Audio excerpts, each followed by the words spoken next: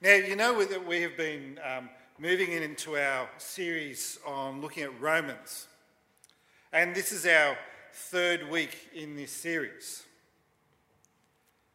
And the premises of what we've been looking at within the series on Romans is the statement, I am not ashamed.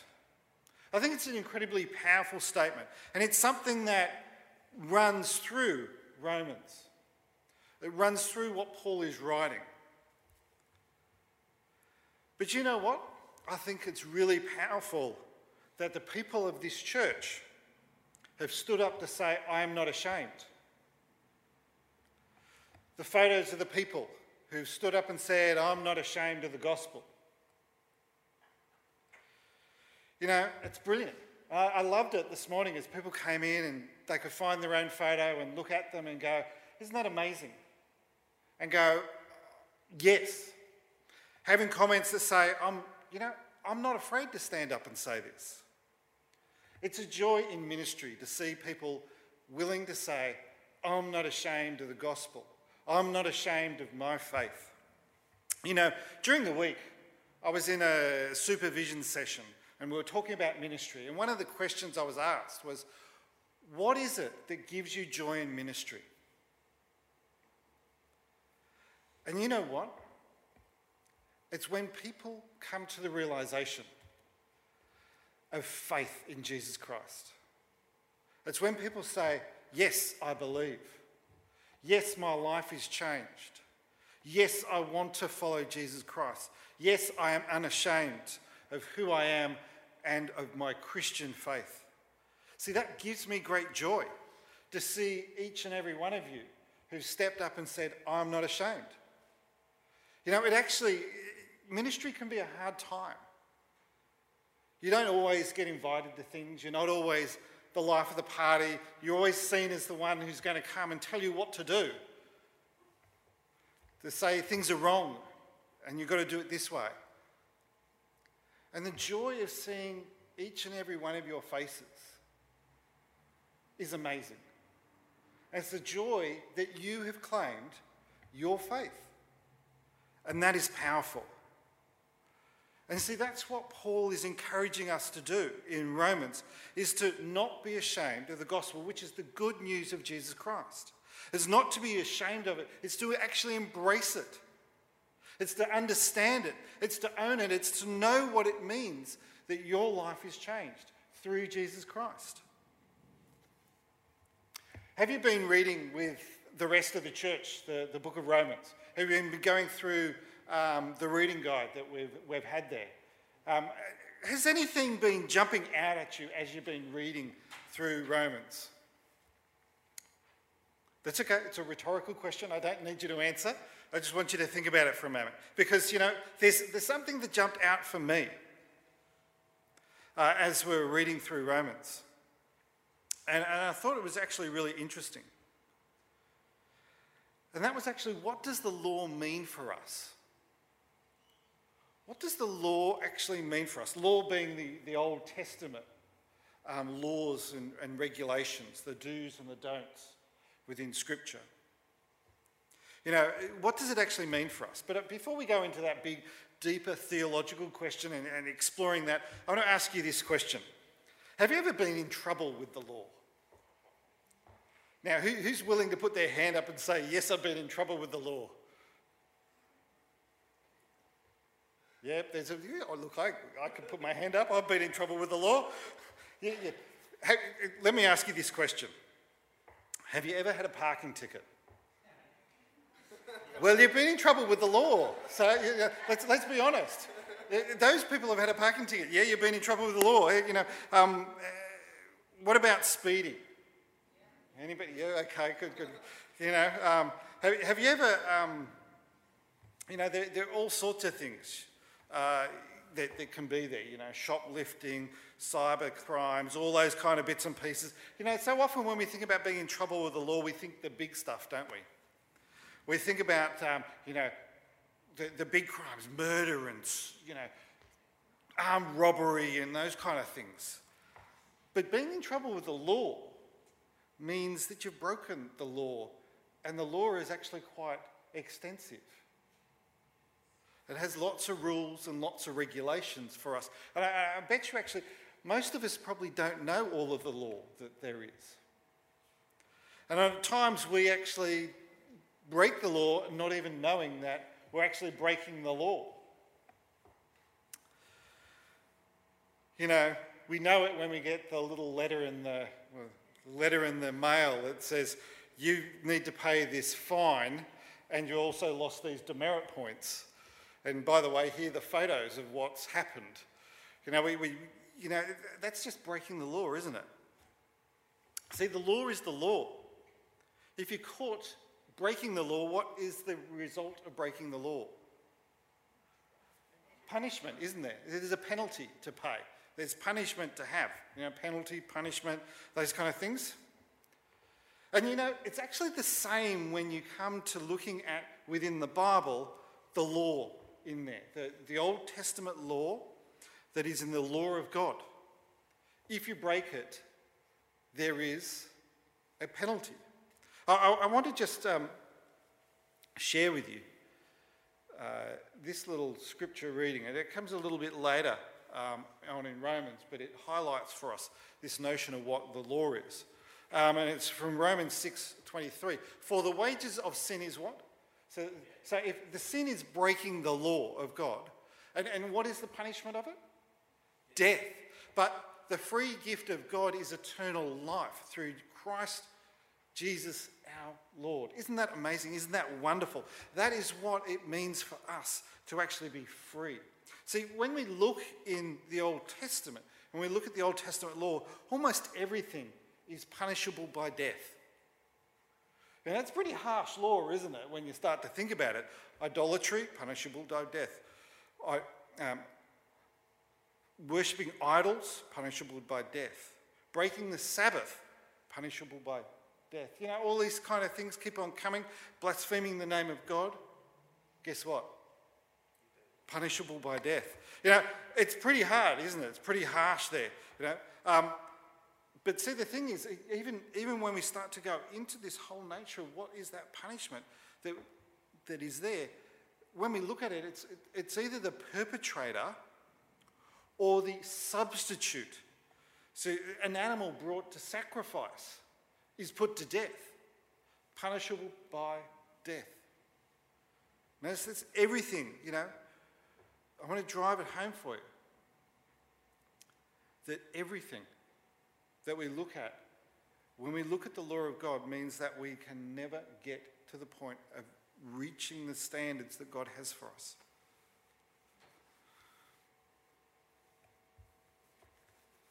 Obviously, the law applies to those to whom it was given. So the law is applied to the Jewish people. For its purpose is to keep people from having excuses and to show that the entire world is guilty before God. For no one can be made right with God by doing what the law commands. The law simply shows us how sinful we are. And I think that is such an important, amazing concept for actually us to understand. You know, it sounds really heavy. You know, everything is punishable by death. But you've got to have that atonement, offering of atonement, so that we may be made right. We may be made justified. But see, the thing is, the law shows us how sinful we are. I want you to think for a moment.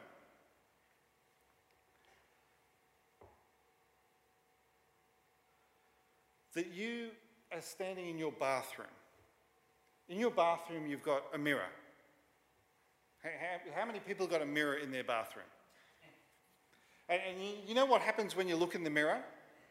What do you see? You see yourself. You see the reflection of yourself. You see who you are. And see, the thing is, you could actually have quite a dirty face. You could be covered in muck and filth and not even know it. You look in the mirror and what do you see? You see the reflection of yourself. You see how dirty you are. See, the mirror is like the law. It shows you how dirty you are. It shows you the sins that you have done. But see, the mirror doesn't clean you, does it? The mirror can only reflect what there is, that you have actually fallen short, that there is dirt upon you. It's the washing in the basin. It's the cleansing of water over your face. Hopefully you might even use some soap or something like that, clean yourself up. But it's that thing that cleans you. It's not knowing that you are dirty. It's the act of washing that cleans you. And it's the same. The law shows us that we have sinned. The grace given to us through Jesus Christ cleans us of that sin. Isn't that powerful? The law shows us that we've sinned, and the punishment of sin is death. But what has happened? Jesus Christ has died for us that we may be made clean, that we may be made brought back into Jesus Christ. So the law simply shows how sinful we are. See, the thing is, when you don't know that you are dirty, you never realise that you need to be cleaned. When you don't know that you are sinful, you don't realise that you've fallen short of the glory of God. And that's why the law is there. That's why we read what Scripture has for us. That's why there are rules for things that we should do and shouldn't do, so that we may know that we've fallen short and we may know what God has done for us through Christ. See, Paul here takes great lengths to show the readers, the people in Rome, that they have sinned. And that living by good works, doing the good things, just carrying out to the letter of the law what needs to be done, won't actually save you. Just by obeying the law of God, written here, as the Jews would want you to do, won't get you there.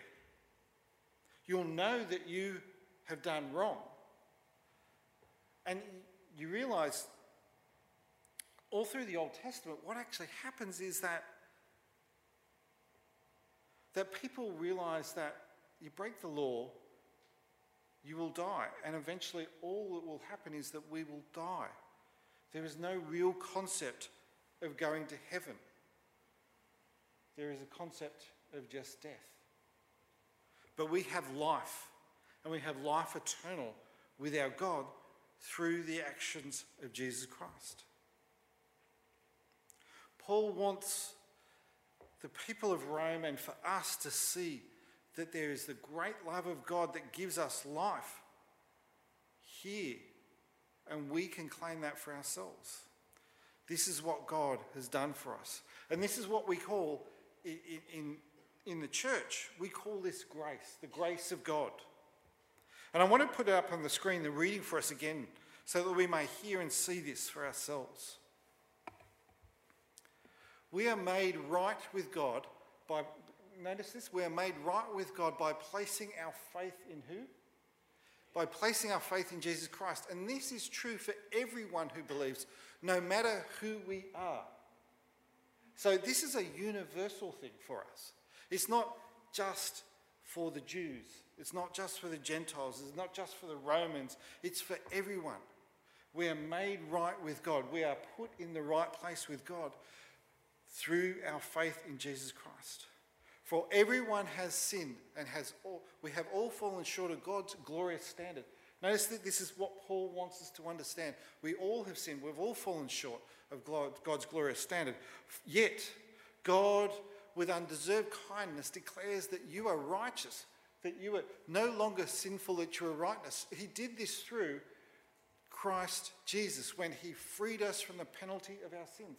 So the penalty of our sins is death, and he has given us life, and life through Jesus Christ. For God presented Jesus as the sacrifice for sin. This is the foundation of our theology. This is the foundation of what Christians believe. This is who we are.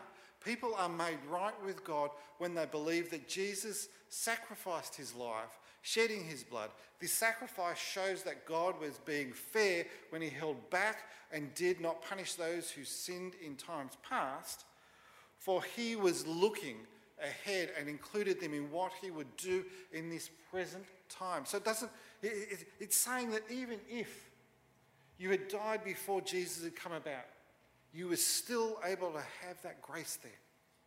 And God did this to demonstrate his righteousness, for he himself is fair and just, and he declares sinners to be right at his side when they believe in Jesus Christ. So how do we get to the point of actually being right with God? Believe in Jesus Christ.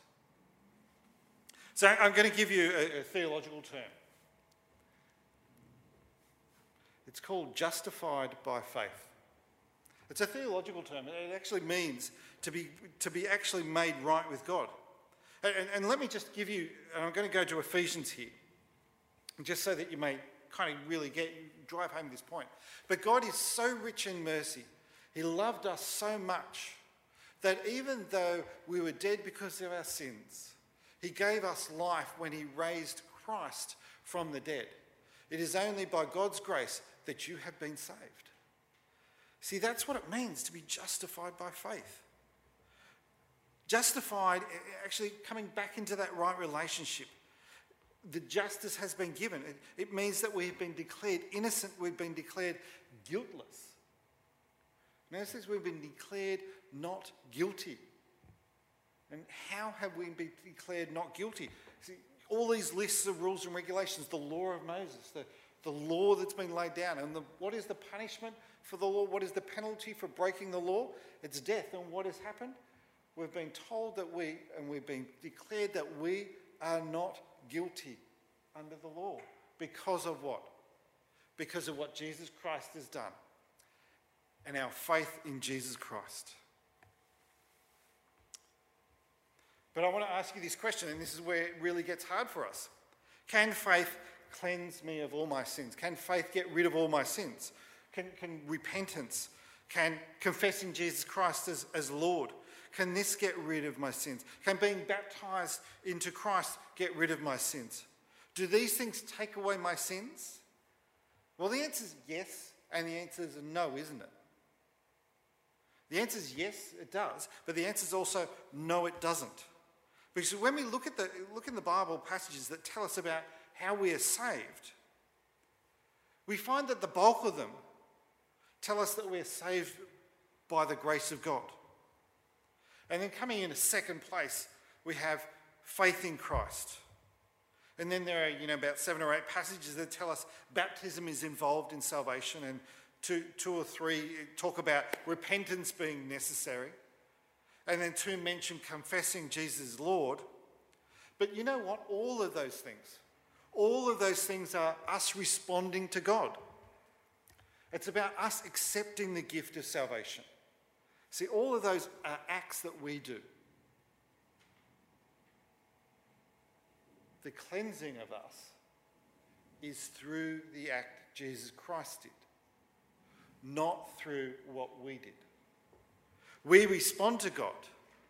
And God actually expects us to respond, to believe in our Lord Jesus Christ, to repent of our sins, to ask for that forgiveness of sins, to confess that Jesus Christ is our Lord and Saviour. God expects us to do that in response to the gift and the grace that God has given us.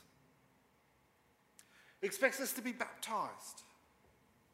It's our part to respond to the gift that God has given us. It's like being given a gift. How many people have been given a birthday gift and you've gone, thank you very much, left it, still wrapped, still sitting there, and done nothing with it? Has anybody ever done that?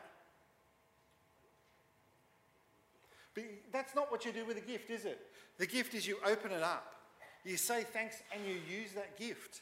It's the same with the gift of Jesus Christ. Don't leave it wrapped there. Don't leave it sitting there not being used, but take it and use it. It's the grace of God that gives us our life. It's the grace of God that removes us from the punishment of sin. It's the grace of God that shows us who we need to be.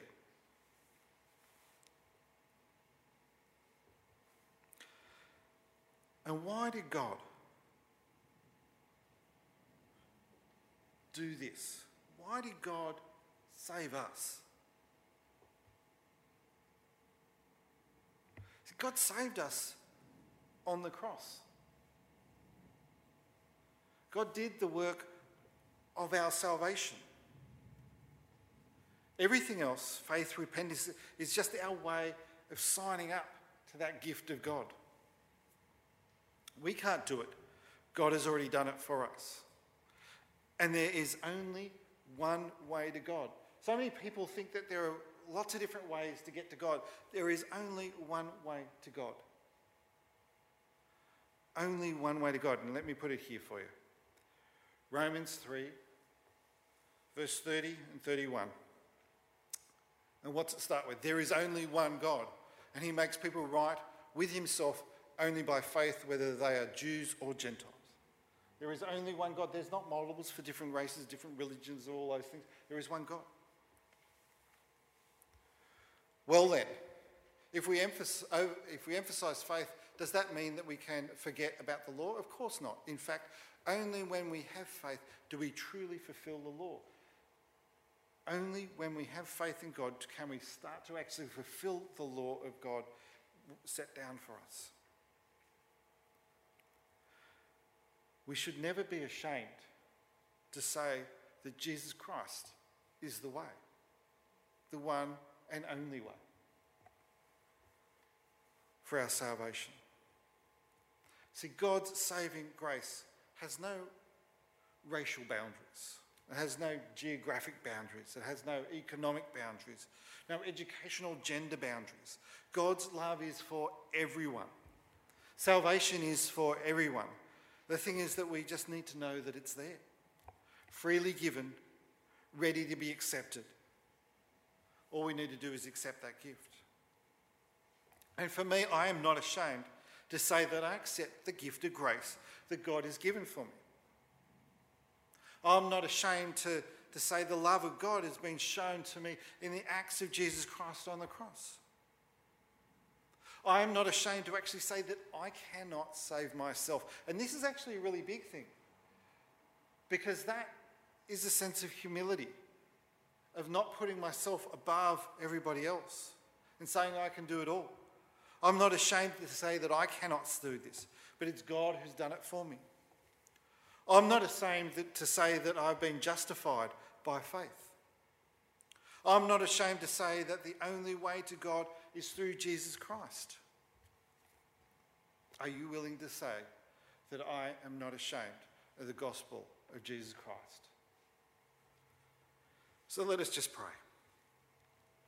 Let us know this for ourselves. A loving, gracious God, you do show us what we have done wrong. You show us the sins that are there under the law. Help us to be conscious of what those sins are. But Lord, let us know that we can be made right. We can come close to you, that we can do this through Jesus Christ. Lord, help us now to accept Christ into our lives. If we have not done this, if God is placing this on your heart right now, pray with me. Oh Lord, I just ask that you forgive me the sins that I have done.